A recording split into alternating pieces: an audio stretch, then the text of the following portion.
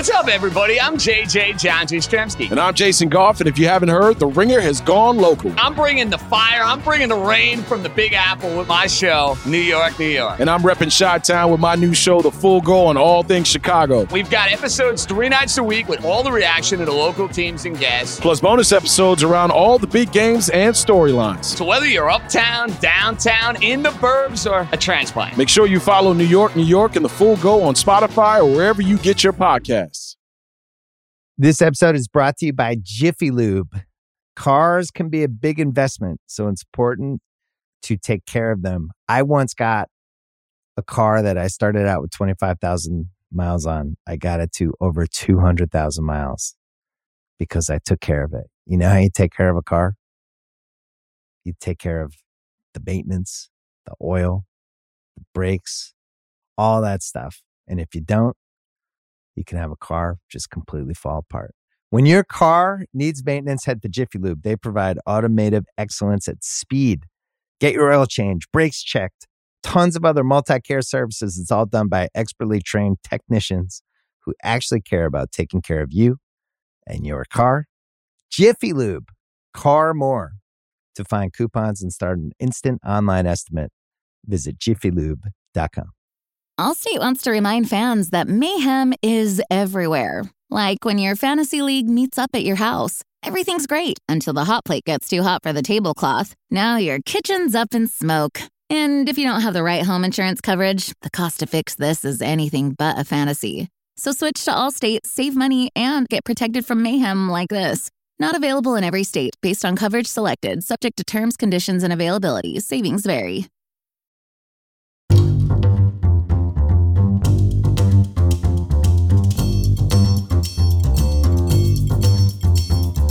Hello, everyone, and welcome to the Monday edition of the Ringer Gambling Show. I'm Warren Sharp of SharpFootballAnalysis.com and joined today, as I am every Monday, by the one and only Chris Vernon, and we're going to break down all the interesting things that we noticed from the NFL games this weekend. Chris, what did you think? What did you take away from this weekend's action overall? The first thing that stood out to me, Warren, is typically my Sundays are I've got the TVs going, and I'm pretty focused on Red Zone because I want to see all of the scoring plays.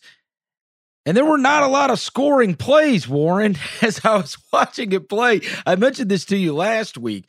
Those early games, you know, there's 0 points, 10 points, 7 points for what feels like forever on these games. And last week, I remember coming in and saying to you, I wonder if there's anything to these early games and the lack of scoring this year, because the late games and the night games seem to be flying over totals. But just from watching, and I don't know what the total numbers are, I'm sure you've got them in front of you, it certainly feels like scoring is down. Yeah, this week's scoring was down, and you're right. Those early slate of games, the 1 p.m. kicks, there was only one game that went over the total. Wow. And that was the Washington-Buffalo game. Every single other game did fall under the total. And, you know, this was a weekend that we saw 11 unders and only 4 overs. And the points per game, week 1, the average scoring was at 47.2. Week 2, 47.7. Last week, Chris, 42.2. Whoa. And it's always interesting. Week 3 is always a huge week for me. It's a very important week for me because obviously I love just chatting football with you and doing all my shows at the Ringer. And I obviously work for a few teams and offense coordinators. But of course, like one of the main things I do, the reason that people even want to hear my voice in general is because of what I've done from a sports betting perspective over the years. And the big baby of mine is my computer model. And I always fire that up at this time of the year. And last year in week 3, it was fucking nothing but overs. Like I think we probably identified 5 games and we went over on all of them and perhaps swept the board. I mean, if not 4-1, something like that. It was overs were the nuts last season for a variety of reasons, one of which was home field, crowds not there, easier for offense to communicate, less holding, all the things that we discussed before the season and why we thought maybe, hey, guess what? Scoring might be down a little bit in general this season. And I'm firing up this sucker, Chris, and I'm seeing a ton of value on different games unders this week. And so I was looking at it and I was like, okay, you know, I'm always a little apprehensive about betting unders pre-flop just because the back of my mind is thinking it's kind of easy to score in modern day NFL. Offenses generally have the upper hand over defenses. Like there's typically points, and that's the square way to look at things, but it's also a factual way. Like good offense does have the edge over good defense just in general. And, but I could tell you deep down, like in my soul, I like betting unders because I win more often when I do that. Like just my track record, my history, my unders crush when I do bet them. I just don't bet them a ton. And this week I'm looking at the stuff that we gave out the subs that I'm betting myself, and like 75% of it was unders, and it absolutely crushed. Like unders was the stone cold nuts this week. It's not fun. Who wants to sit there and root for people not to score? Yeah, it's the problem. That's why the public tends to bet overs, and historically, the betting markets took that into account, and they would always shade these games a little bit more towards the over, and so there was value in the unders. And there hasn't been as much of that lately with the scoring of the last couple of years. I've been betting a lot more overs in general, and this is why it's very difficult to just handicap and bet on games, especially totals, just blindly. Just like, oh yeah, I'm a fan of the NFL. Like I'm going to bet on these games over the total and this one game under the total. And I'm basically rooting for points. I like these two offenses. They're playing against each other. That's how I'm going to do it. I mean, I've never operated in that manner. I have my computer model. I stick to it. It year in, year out. I know from my track record that I'm going to beat the books. The model that I have is superior to them, to what they use. And that's why every single season we've won and crushed with my totals. And so far that's the way it's starting, but absolutely. I mean, it's easier for me to root for overs. But you know, the one game that was scary as shit, and we're going to talk about the Patriots in a second, just to transition into that one. But that game was a deadlock to the under. I mean, that game should not have come close to sniffing the over. We had a Mac Jones pick 6. We had another interception that was returned down to like the 9-yard line that Jameis Winston ends up throwing this like prayer as he's getting sacked on 3rd and goal from the 10 that gets caught in the end zone. I mean, that game should never have come close to even going over the total. Unfortunately, it did go under, but that was the right side. But that's just what happens in some of these games where, you're betting the under and it's just like, oh shit, this is a 95%. Like as the game's being played out, this game should go under 95% of the time. But is this the time I'm going to get screwed here? As Mac Jones is driving the ball at the very end to score a touchdown in completely meaningless garbage time that could have sent the game over the total. Well, let me ask you about not only the Patriots, but we can get on to this rookie quarterbacks deal, because it might be 4 teams that we are looking at least a takeaway from week 3 is you sit there and you watch all of the rookie quarterbacks because it was a debacle for them this weekend. And you go, okay, what is the maximum amount of points I could see any of these teams scoring with these guys at the helm? Because not just Mac Jones, the Justin Fields debut, horrendous. Trevor Lawrence had a rough go against Arizona. Zach Wilson, of course, his team put up 0 against the Jets. So let's kind of hit those one by one. There was part of me that's watching those games yesterday, and I go, how spoiled did we get with Justin Herbert last year? And maybe even, Baker Mayfield, say whatever you want about him. The guy set the rookie touchdown record a couple of years ago. And so he had some immediate offensive success when he came into the league. And we watched Herbert just a year ago, and now fast forward to this year, which was a very highly touted rookie class. I know they went to crap teams by and large, outside of Jones, probably. Let's kind of hit those.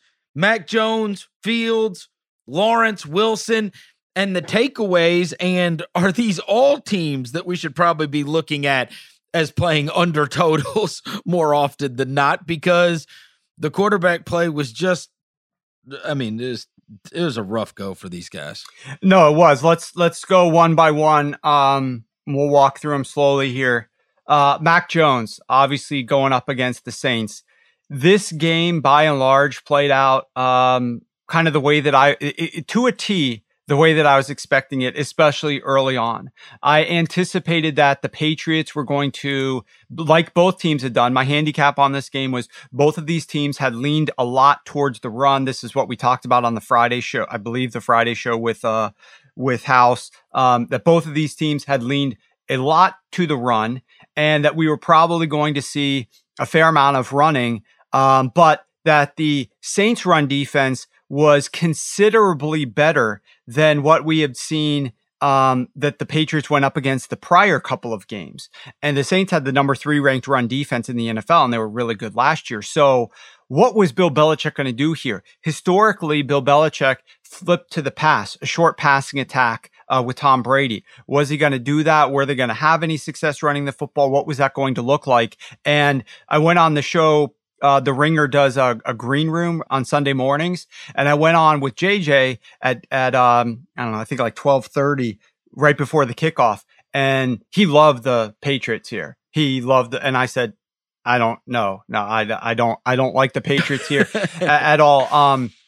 Now the issue became in this game that the Patriots could not run the damn ball on early down runs over the course of the game. They averaged 2.6 yards per carry and only 27% success. They were terrible. So it had to fall down onto Mac Jones. Of course, when they got down, they did this even more, but they were actually passing the ball at a pretty high rate, much higher than before. In the first half of the game, they came out 70% pass on early downs in the first half because they could not run the football. And Bill Belichick said, we're not going to try. This to me, and we'll even preview all the way to next week, Chris, a week from now, this to me felt a little bit like them getting Mac Jones ready to play the Bucs next week.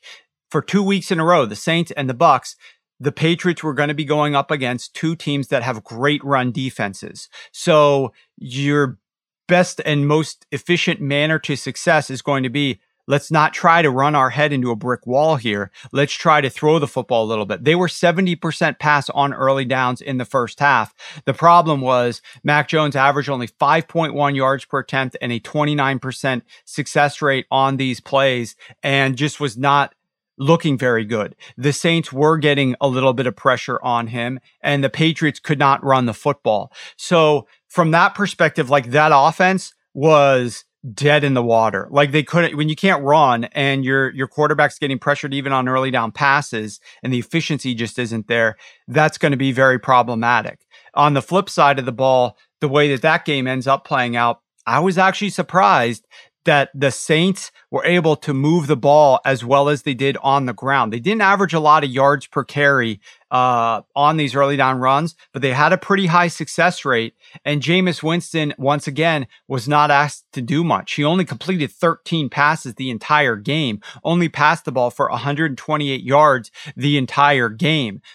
You say, well, how did he pass for 128 yards and they put up 28 points? Is because of the defense getting these interceptions, returning one, running one back to the 9-yard line, setting up these really short fields. Saints missed a couple of field goals that they should have had. But overall, not a great day for Mac, not a great day for Bill Belichick and the game plan here. And I don't know if you saw this, Chris, I just tweeted it out like probably 30 minutes ago. On the final touchdown of the game, when it was still a 1-score game, it was 21-13. The Saints were up. There was 2 minutes and 45 seconds left, and the Saints had the ball 1st and 10 first and goal inside the Patriots 10-yard line with Bill Belichick with 2 timeouts in his pocket on defense, needing to keep this game a 1-score game, has 10 fucking men on the field. and it's a direct snap to Taysom Hill, and he scores a touchdown. Bill Belichick subbed out personnel, didn't get Chase Winovich onto the field. 10 men playing defense. And just like lack of attention to detail from the coaching staff and the players themselves. Wow. All right, let's move to the next guy, Justin Fields. Oh, my goodness. We're so excited. We kept on saying, what fun is it to watch Andy Dalton? And let me tell you something. It was more fun for Bears fans than this was, because you just want, when your rookie quarterback comes in, you want this jolt of energy. You want this reason to believe. You want even flashes of what might be possible. We saw that in very, very minor way with Trey Lance when he came in and they needed a touchdown for the 49ers before the half, and he runs it in, and you're thinking to yourself like, oh, wow, this is a guy that could really turn a corner and might be able to really make plays with his legs. And the Fields thing was just a disaster. Number one, Myles Garrett is tackling him what appears to be every other play. He's taking all kinds of sacks in the game, and it was just an absolute disaster. You want there to be some reason to believe going forward, and at least for that debut, you hope that is as bad as it gets, because that was a rough watch, Warren. Matt Nagy is the worst. That is all I have to say about this. Now, we could talk about Justin Fields. Was he ready? Is he prepared? Can he get it done? Is he better than Andy Dalton? Here's the bottom line. This was not a move that Matt Nagy wanted to make. He was forced to make the move because Andy Dalton is supposedly hurt, right? So let's assume Andy Dalton's hurt. We know that Nagy, before this game, said when Andy Dalton is back healthy again, he is our starter. Okay, so we know that he didn't want to start Justin Fields here. That being said, Justin Fields was given the worst game plan that I have seen a rookie quarterback with his skill set given in a long, long while, particularly against that defensive front with those edge rushers and your shit offensive line. Expecting Justin Fields to operate as just a drop back quarterback in the pocket was atrocious. And let me go back for a second before I even talk about this game. When Matt Nagy last season was calling plays, this offense was a fucking disaster, Chris.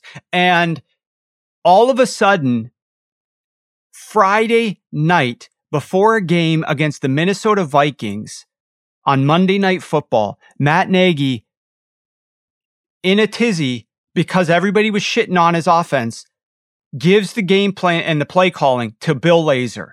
Okay?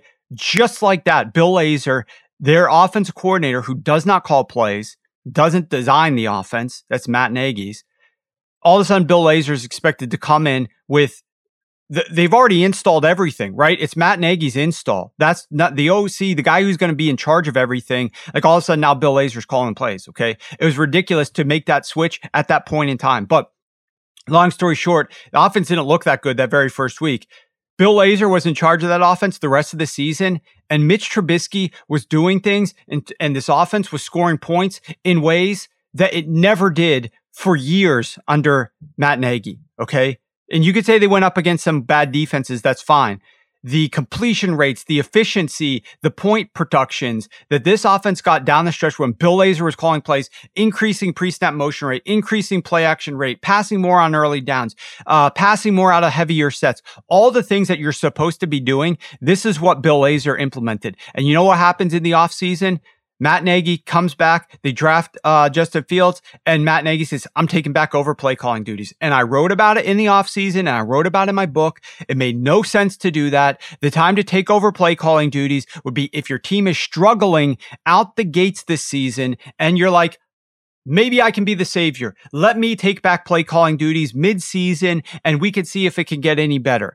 But by taking back play calling duties before the season started, you got no options. You can't give them up again. You were hired to be an offensive mastermind. I don't know if you remember, Chris, like when we were all being introduced to Matt Nagy's wizardry when he first was hired at the Chicago Bears, it was all the Russell Crowe Beautiful Mind movie with this huge board that he was marking up, this whiteboard thing behind him. That's a fraud. The whole thing is a fraud. That's not even real. This guy is terrible at designing offense and calling it. There was no reason for a game plan to be implemented like he did with Justin Fields as his quarterback. And the play calling, I think Justin Fields had one pass attempt in the first quarter. One pass attempt. And I think it was on third down. I'm not 100% positive, but I think that was the case. How can the time to pass the ball with a young quarterback is when the defense might expect the run, not on third and obvious passing situation. Like, I couldn't have been more disgusted. Now, Justin Fields did not play good, right? He was slow to get through his progressions. He was dropping his eyes. All of these things were relatively predictable with a pass rush like that and an O-line like that. And you're telling me that you're going to operate him as a drop back passer. We're not doing a lot of the read stuff. We're not booting him out. We're not rolling him out. We're not doing him, using a lot of designed runs. It's like, sit back and read the defense. It was almost like, to me, Chris, and I'll end this rant with this. It was like Matt Nagy wanted to just put him in a tough situation and say, it reminded me a lot of what Hugh Jackson did with DeShone Kizer when he was implemented. Hugh was like, I just want him to run our regular offense. Like, if you want to play here, you have to run our regular offense. Instead of scheming up anything to tailor it to a quarterback, you just peg him into a hole and say, this is the offense that we run. You better be able to execute it. I thought it was trash. I did see some people saying last night, and this is an easy one right now, considering Darnold started the season so well, that there was some, hey, get this guy away from Matt Nagy before he ruins him, like Adam Gase did Sam Darnold, or that you were in possible peril of. And I'll tell you, the funniest thing yesterday is we were watching that game, because we were hoping Fields was going to be super fun. We were watching that game, and my son says to me, he's like, this is crazy. He's like, they were a playoff team last year. I said, what the hell are you talking about? He goes, they were. And I said, huh? Yeah. He said they were on that Nickelodeon game. That's, I swear to you. He said, I remember the Nickelodeon game, and Mitch Trubisky threw that bomb and the guy dropped the pass. And I was like, I'll be damned. The kid's got a better memory than I do. But you think back, it's kind of like we all moved into this, the Bears aren't any good mode, when a year ago they did get a chance to play in the playoffs, for God's sakes, with Mitch Trubisky, no less. So, and that was Bill Lazor down the stretch, by the way. The only reason they made the playoffs is because of Bill Lazor drawing up this offense to get there. Let's get to Lawrence. It looked good for a little bit, and then he made some critical mistakes against Arizona. At one point, they're up 21-10, I think it was. They gave up the last 3 touchdowns, a couple real self-inflicted. But they end up losing. Lawrence is certainly, you watch him, he gets to throw the ball down the field more than his peers. That's not always the best thing when he's throwing the ball down the field. But he is at least, it looked like they take some shots with him. He's got a little more freedom.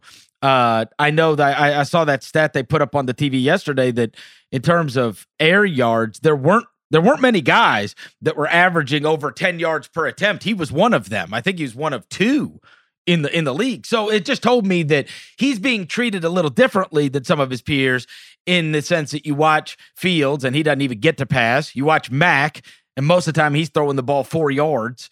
And Zach Wilson's just like running for his life, wishing he could have had another year at BYU. But what do you make of Lawrence so far? Jags, the losing streak continues. It has not started all that well for Urban Meyer. But of the rookie quarterbacks, it appears at least he is given the most freedom thus far. It has not netted results. But at least he gets to throw it if you're there to watch, Trevor Lawrence play football. Yeah, I mean, like tying this to what we saw yesterday and just him in general.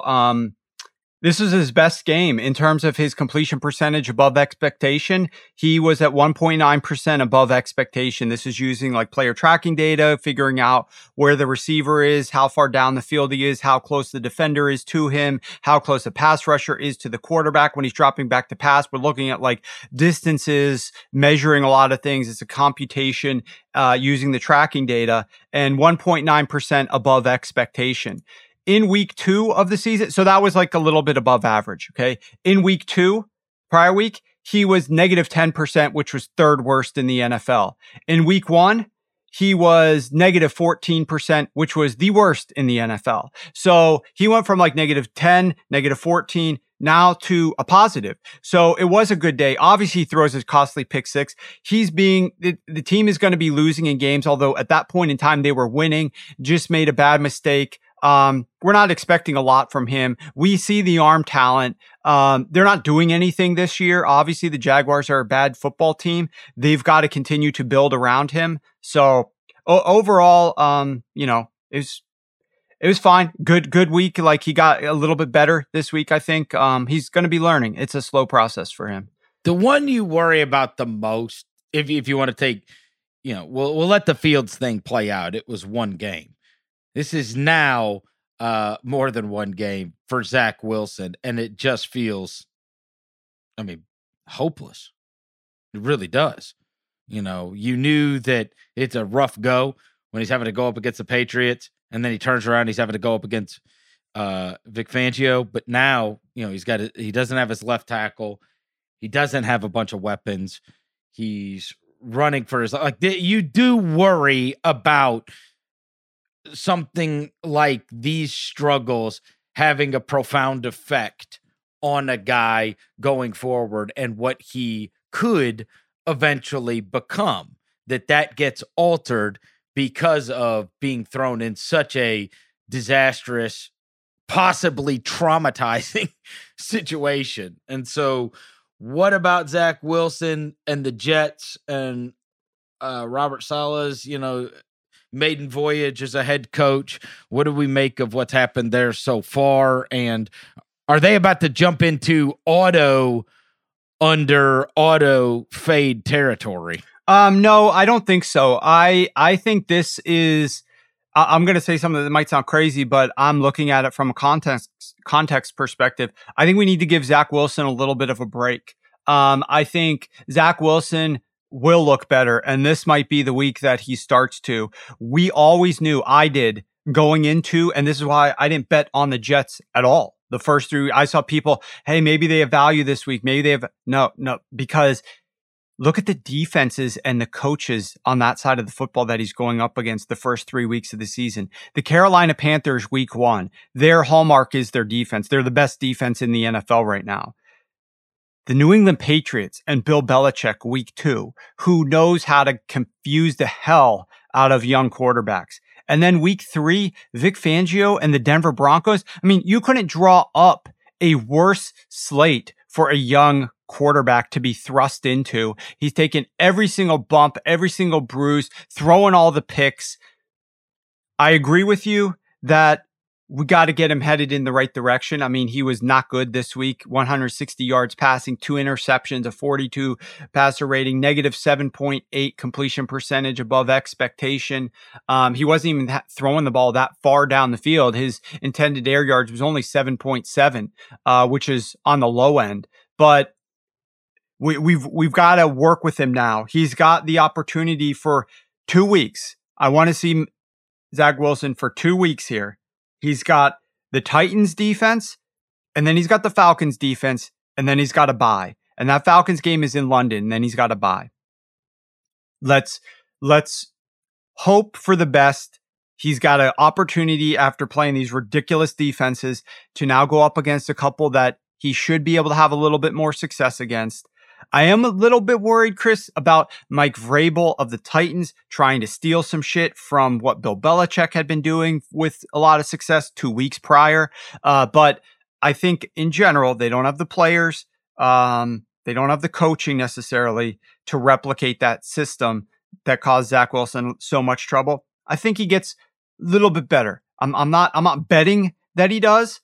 I haven't bet anything on this game yet, but I'm hoping that he starts turning the corner here and starts to look a little bit better. Now, he does have a brutal schedule the rest of the way. He comes out of the bye and plays a number of difficult opponents, talking like the Patriots, then the Bengals, and he's got the Colts defense, the Bills defense, the Dolphins defense.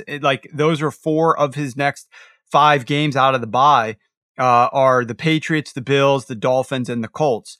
So not necessarily an easy schedule. I wasn't betting on them to do much this year, but we do want to see progress from Zach Wilson.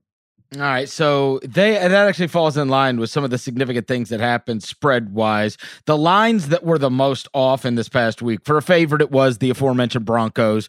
They're 10-point favorites. They end up winning by 26. For an underdog, we covered the Saints.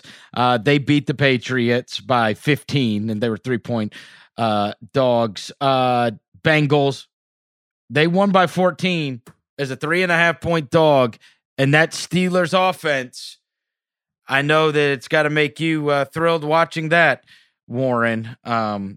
Big Ben, I mean, look, I'm not going to make you apologize to my buddy Randy Fichtner, but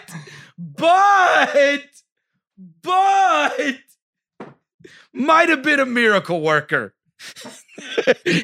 After watching Big Ben this year, Big Ben, who came in better shape than he's been in a decade, they said.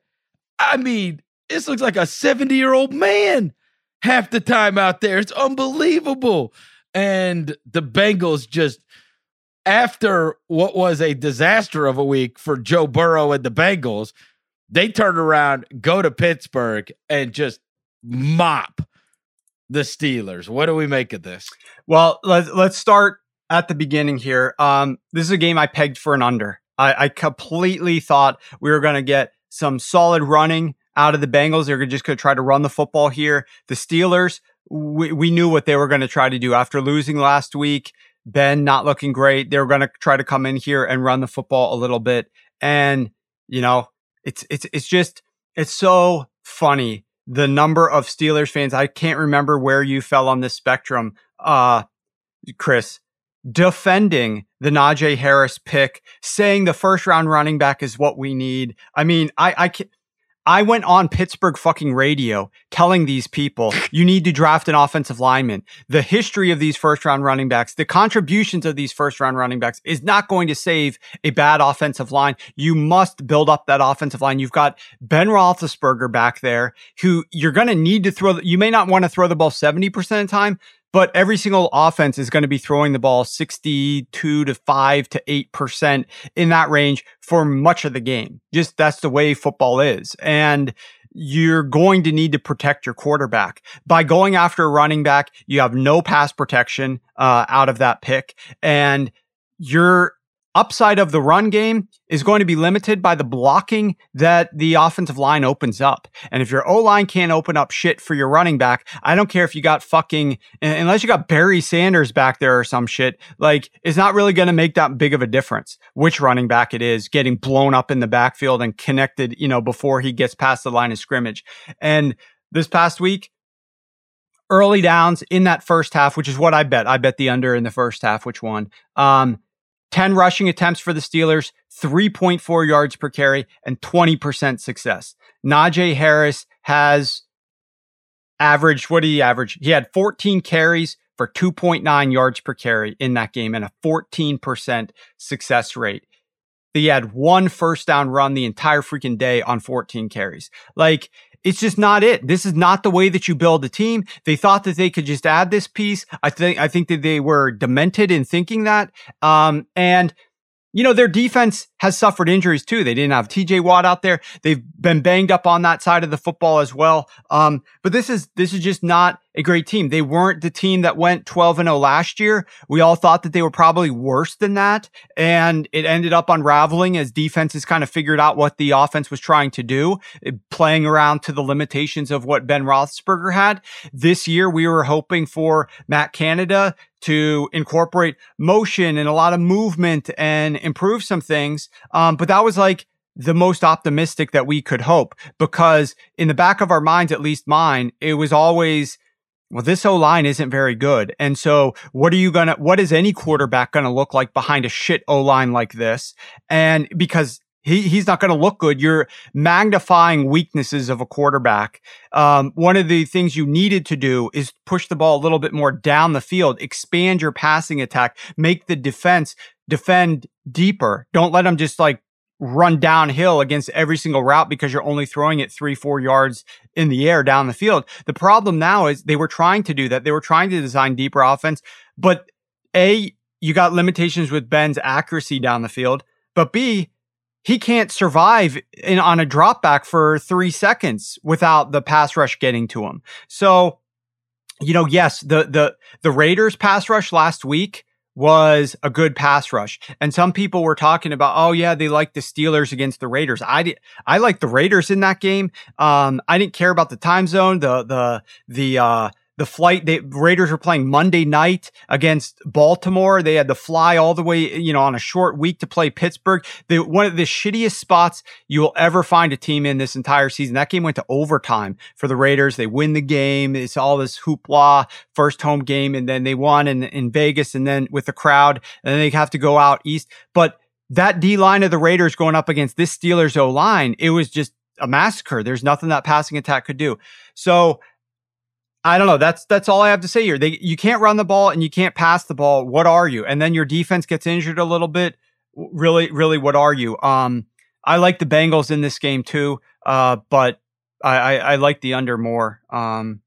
Both of them hit. All right, speaking of unders, Warren, for an under, the one that went under by the widest margin in week 3 was that Falcons-Giants game. The total was 48, 31 points scored in the entire game. I saw your tweet last night, and I was in stunned disbelief to read that the Giants at no point in 5 years have had a winning record, including being like 1-0. And I'm sitting there thinking to myself, like, surely they were 3-2 at some point, or 4-3, or 5-4. I mean, it's not like that's some kind of great record, but look, I'm going to trust you. You looked it up.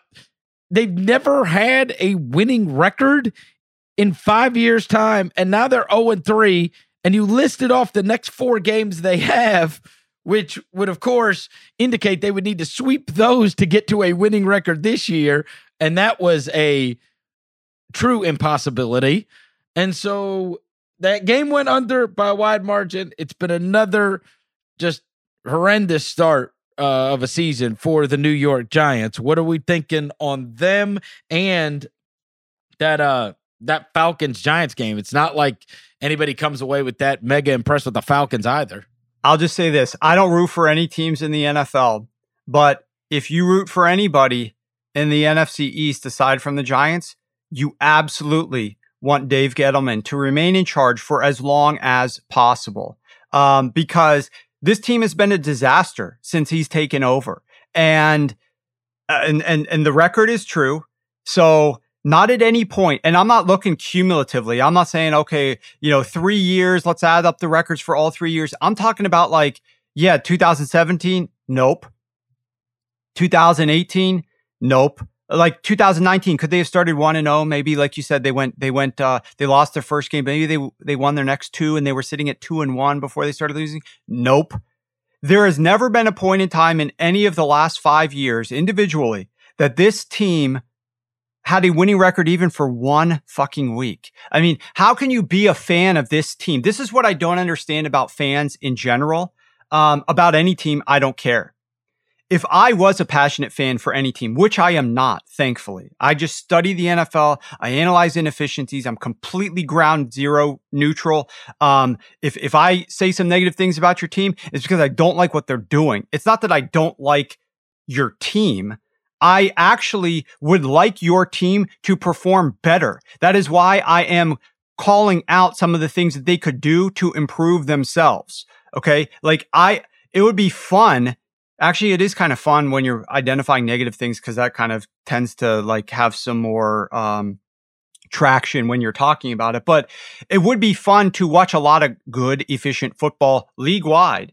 And you know what? Maybe I won't have a job if everybody's doing everything perfectly and every offense is putting up 50 points in every single game. Like I'm still going to be betting on things. So I'm still going to be talking about things, but I'm not going to have as many hot takes, let's say, if everybody's doing things efficiently. I'm critical because I want your team to do better things and improve. And so that's what I don't understand about fans that defend their team. If you're such a passionate fan and losses kill you, forget like reading the media, forget like turning on your local radio station, opening up your newspaper, clicking on your website, scrolling Twitter from your team's beat reporters. Forget all of that stuff. You are watching the game and you see that final clock tick down 3, 2, 1, 0, and you lost. If that hurts you, if you get upset when that happens, stop defending your team and the moves they make and the decisions they have and the coaches that they have and the players. And why are you defending that? Just because you like your team? If you like them so much and losses hurt you, you should want them to look better. You should want them to be smarter.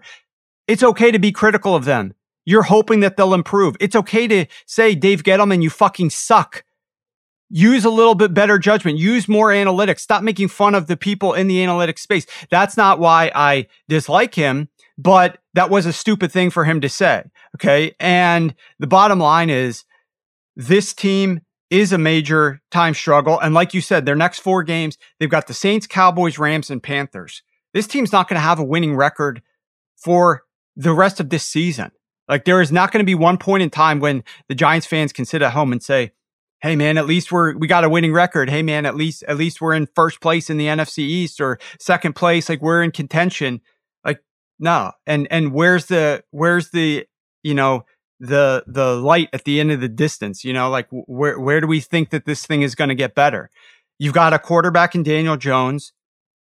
You're supposed to optimize him for this rookie deal, right? Like this is the time that you should be winning. You're not going to win when you pay your rookie quarterback who didn't win during his rookie season, during his rookie contract. You're not going to win as soon as you start paying him big money. You're going to win when he's not making very much because of the way the rookie contracts are structured. And they're not, and they haven't. And so you're lost. Like, I don't know. I feel bad for the Giants fans. They don't like me because I am critical of them, but I feel like they should look inwardly, guys. Like, be critical of yourselves. Like, I want your team to have success and do smart things. Yeah, but they got to, come on. You got to take your frustrations out on somebody. I guess so. I mean, Jason Garrett's a disaster as a play caller too. So like, what were you thinking? You don't say. What were you thinking when you go? You don't say. I lived that life. What were you thinking when you go out and hire Jason Garrett? I mean, he's terrible. His team is like second last in red zone touchdown rate. They're just terrible. Well, maybe they didn't know. Maybe they just hadn't seen him 20 times in the last 9 years. The most hilarious thing is that a team in the division hired Jason Garrett. I'm sitting there watching that play out, and I'm like, hold on now. Hold on. If anybody, I could at least understand if it's somebody like on the West Coast who never played against, maybe played against the Cowboys once, and that game, the Cowboys were unbelievable against them, and so they have this outsized opinion of Jason Garrett. But for the Giants to hire Jason Garrett was, I mean, the height of comedy.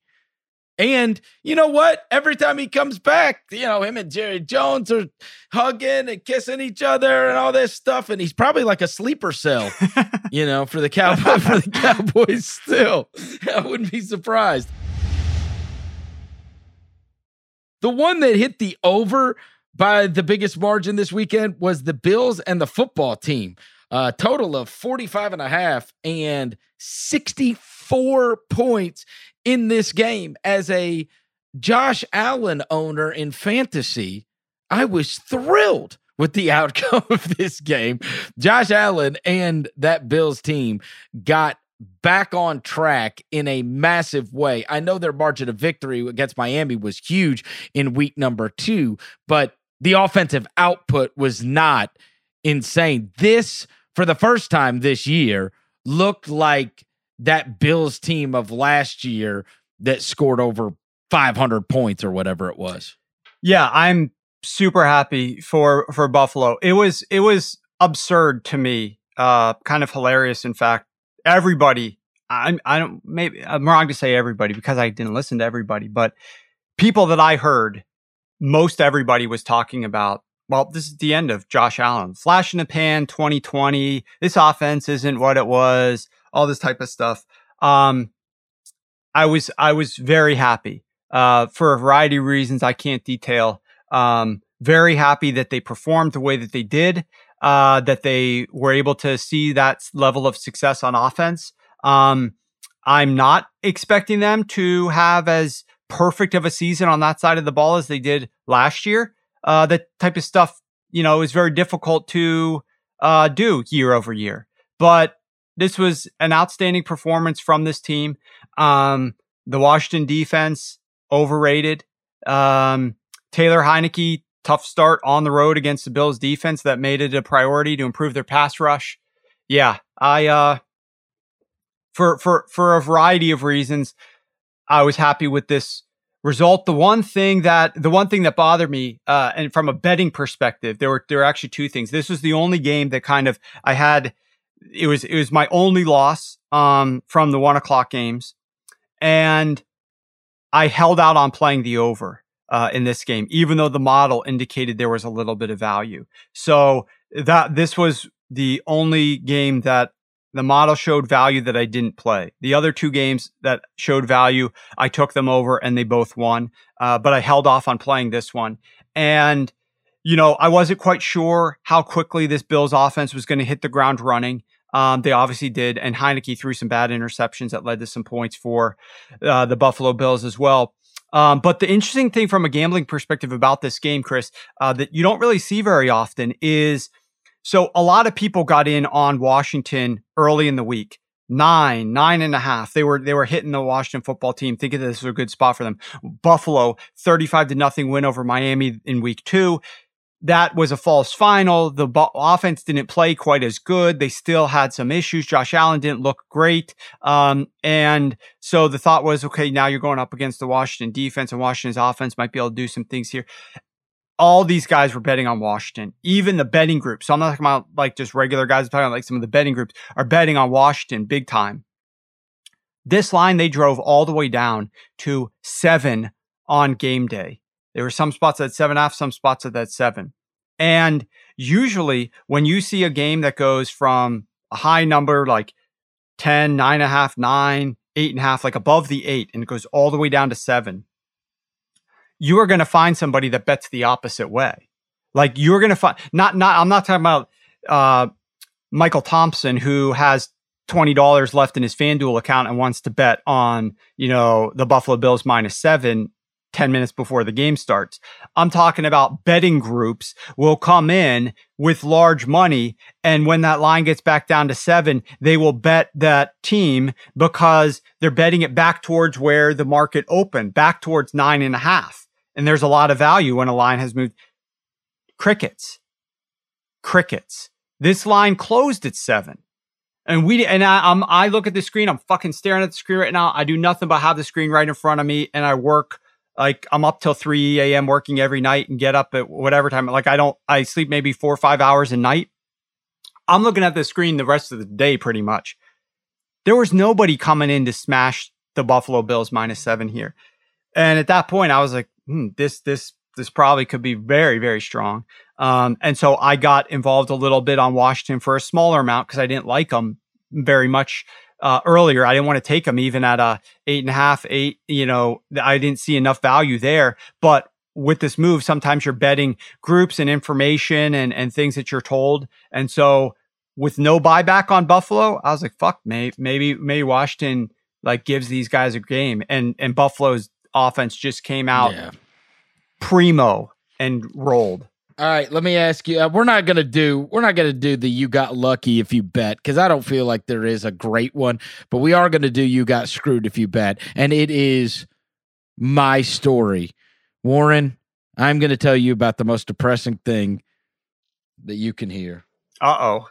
Oh yeah. I hope this is not bad, buddy. Oh, it's bad. It's bad. Maybe. Look, as someone who's been betting on sports for a long time, I've taken some pretty horrendous losses And I haven't been able to get my mind around it to chart it and where this one would rank, but it's pretty damn high.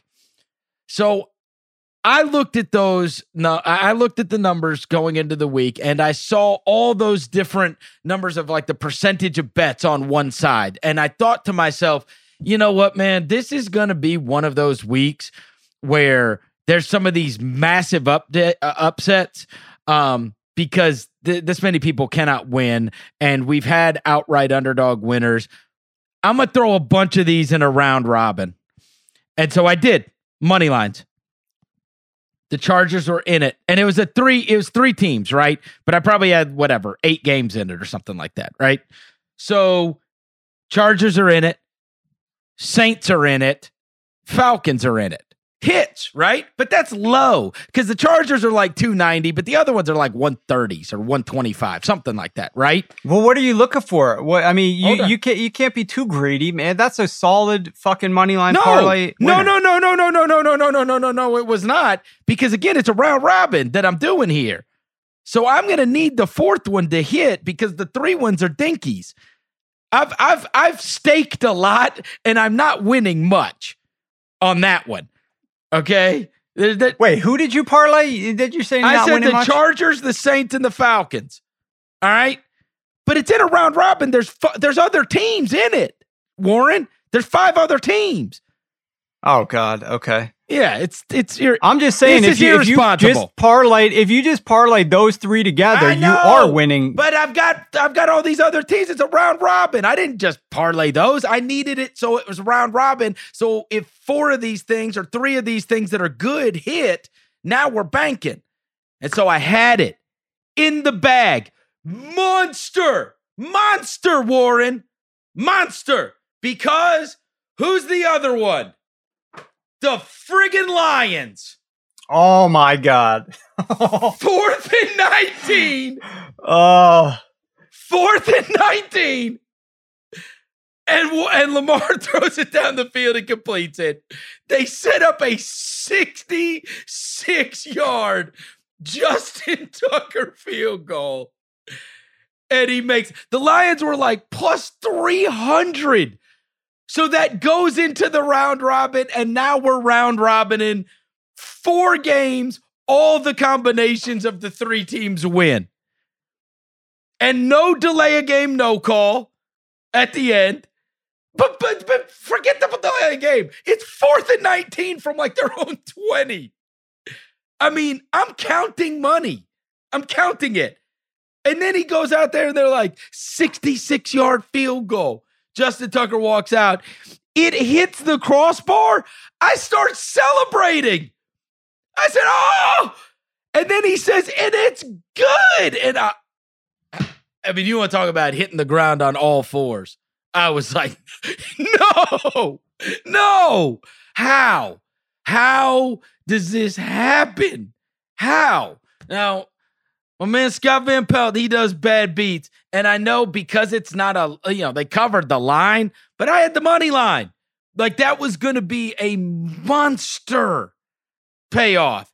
And if you can't win that when it's 4th and 19, when it's at the NFL record, it's literally never happened in the history of the NFL.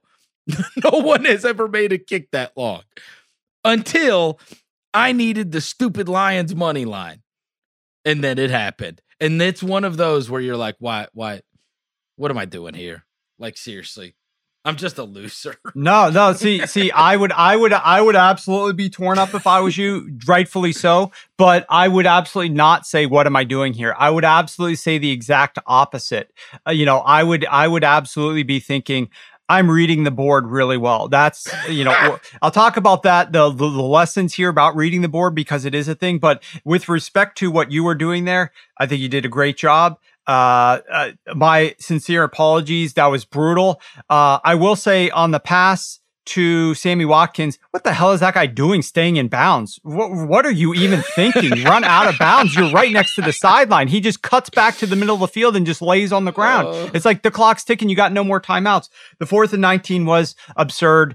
Lamar probably should have done better like before then. I mean, some of the stuff that Lamar's doing in the sacks he was taking is just like, what are you doing here? By the way, the knee biter guy takes a timeout before the 4th and 19, and they still give up the 4th and 19. Yeah, that was rough. How do you give up a 4th and 19 out of a timeout? Like, you just had time to plan. How do you stop a 4th and 19? That's unbelievable. Unbelievable. Yeah, and the delay of game, I will say this, as somebody who had Baltimore in a teaser, okay, and I saw that delay of game occur, like, I do agree. I know there's like a hitch, there's like a tick that you're supposed to look at the clock and do it. I was thankful for the sport and thankful for my teaser that they didn't, because I wanted to see what happened. Like, I wanted to see if they could somehow do something here and win this game with the kick. Like, I wanted to see that. And if there was a delay of game, the game would have been over, I guess. But I absolutely was just completely baffled, especially the way that kick hits the crossbar and goes in. Just a never seen anything like it. Like you said, it's never happened before, but absolutely crazy. So, all right, last two things before we get out of here. I texted my buddy last night. Now, you know I'm a Cowboys fan, and the 49ers go down. They score 28-27. And I texted my producer, who's a huge Niners fan, and I said, that is too much time. I have lived this life. He's going to rip your heart out. He's going to get into a field goal range, and then Mason Crosby is going to make a field goal. And sure enough, Aaron Rodgers does it again in primetime. I guess we could put to sleep the Aaron Rodgers offseason was a massive distraction, because that was a hell of a win there at the end of that game. I don't know what the hell was going on with Davante Adams getting, damn near assassinated and no calls, and yet they were getting calls against the Packers. But I mean, the story ended up being Aaron Rodgers and completing those two huge passes to Davante Adams, getting a field goal range when it mattered most. Yeah, crazy. I thought Kyle Shanahan, he was outcoached. I thought that defense that they played, I know he's not calling the defense, but he's still, got to help work with the DC in situations like that, was terrible when you clearly have Davante Adams. I mean, like, can you imagine Aaron Rodgers going to anybody else in that situation, needing that many yards to gain and like expecting that MVS is going to come up with that catch? I mean, you got to make somebody else beat you at some point. Like, you can't just let them go to Davante Adams here. So I thought that defense was terrible. The other thing that Shanahan says after the game, and I wouldn't have said anything about this unless Shanahan said something, but Shanahan said, yeah, I know that they got Aaron Rodgers over there, and that's why we weren't calling our timeouts late. We wanted the clock to tick and score at the last second. And I don't blame them for throwing a pass down to your fullback and him efforting his way into the end zone. That's exactly what you want. When the play is snapped, that's what you want to have happen, right? Like, if you're calling a play to score a touchdown there, then good luck, score the touchdown. If you want your guy to get down, like, you should have told him to do that before. But that's not what they were doing. They were just calling the play to try to score. But the issue becomes, what are you doing snapping the ball with 12 seconds left on the play clock on a running clock? If they had let that thing go, there's going to be less than 30 seconds left in the game before Aaron Rodgers gets a shot. And instead, you're giving him, way more time than you should have. And frankly, when you have whatever they had, 45 seconds left in the half when they snapped that ball, and I think it was 2 or 3 timeouts, like, you can do whatever you want. You don't have that far to go. Clock should not really be a factor there unless you're taking a sack. So I thought that was bad on their decision on when they snapped the ball there. And this is Kyle Shanahan. He's in the head of Jimmy G. Like, there's still, I think the communication cuts out 15 seconds. So he's talking to him the whole fucking time. He could have told him, okay, wait till this play clock gets down closer to 0, but he didn't. And they just snapped the ball and went. Yeah, Aaron Rodgers is a stud. All right, last thing. There's one more game left for week 3. It is a Monday night game. It is Eagles. It is Cowboys. Any thoughts on tonight? The spread, the total, how it's kind of been batted around? Not yet. Clearly sharp money has come in on the Philadelphia Eagles here, but I did see some people betting the Cowboys earlier in the week. That was a bad bet, obviously, because Now the line's down to 3 minus 15, 3 minus 20. You could have gotten a much better number if you just waited. And that stuff matters. Being able to time the market matters. You're not going to be able to do it every time, but I saw some betting groups come in and laying Dallas when this thing opened. I think it's going to be a fun game to watch. I'm really curious to see Jonathan Gannon's defense. It's one thing to go up against the Falcons week 1 with Arthur Smith and then this Jimmy G led 49ers offense in week 2. How does this defense, without Brandon Graham in the middle anchoring things, hold up against the Dallas Cowboys offense, which has looked really good, as you know? You got all your receivers there. Your O-line is as good as it's been in the last year or so. You got a couple backs that are capable. As long as Dallas doesn't turn too run heavy, they got a little run heavy for my taste against the Chargers last week. This is fucking Dak Prescott and these wide receivers. You're going to have the edge over virtually any DB class out there. So take advantage of that. And unless you're gaining like 7.5 yards per carry, then I would be skewing a little bit more to the pass than what they ended up doing against the Chargers the last game. They probably should have lost that game to the Chargers the last game out. So we'll see. That would be one way to impede their offense. The other way would be if Jonathan Gannon's defense really is the real deal and this guy is a DC, can figure out something to slow down Dak Prescott. The other side of the ball is going to be interesting to see. I really am looking forward to seeing the matchup of Micah Parsons against Lane Johnson, the Eagles' right tackle, see if he has any success from that side. But they also flipped Micah Parsons to the other side. And last week he was going up against first-round pick Rashawn Slater. This week he's going to be going up against a backup tackle, Andre Dillard, who did not work out very well for the Eagles at left tackle before. And that's why they replaced him. But due to injury, they're going to have to go back to him again. So look out for pressure on Jalen Hurts' blind side, which would come from Jalen Hurts' left if Micah Parsons gets around the edge there. And otherwise, it's going to be interesting to see what this offense looks like for the Eagles because week 1, controlled, measured passing attack, short passes, one of the lowest ADOT in the NFL.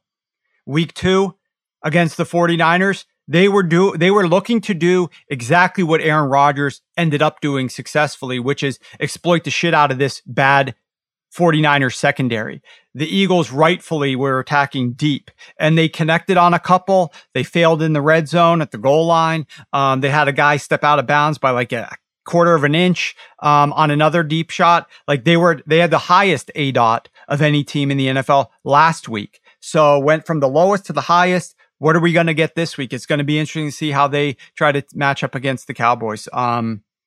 So 51.5 is the total, and the Cowboys are favored right now by between 3 and 3.5 points. Hopefully we get one more great game as what was a fantastic NFL Week 3. Warren, I will talk to you next week. Awesome, Chris. That'll do it for us here today. Thank you to everyone for listening. We will be back on Wednesday with Ben Solak for the show that Joe House calls The Cheat Code, where we deep dive into the film and analytics ahead of Week 4. Thank you, of course, to Chris Vernon and to Mike Wargon and Steve Cerruti and Craig Holbrecht for producing the show. We will see you guys on Wednesday.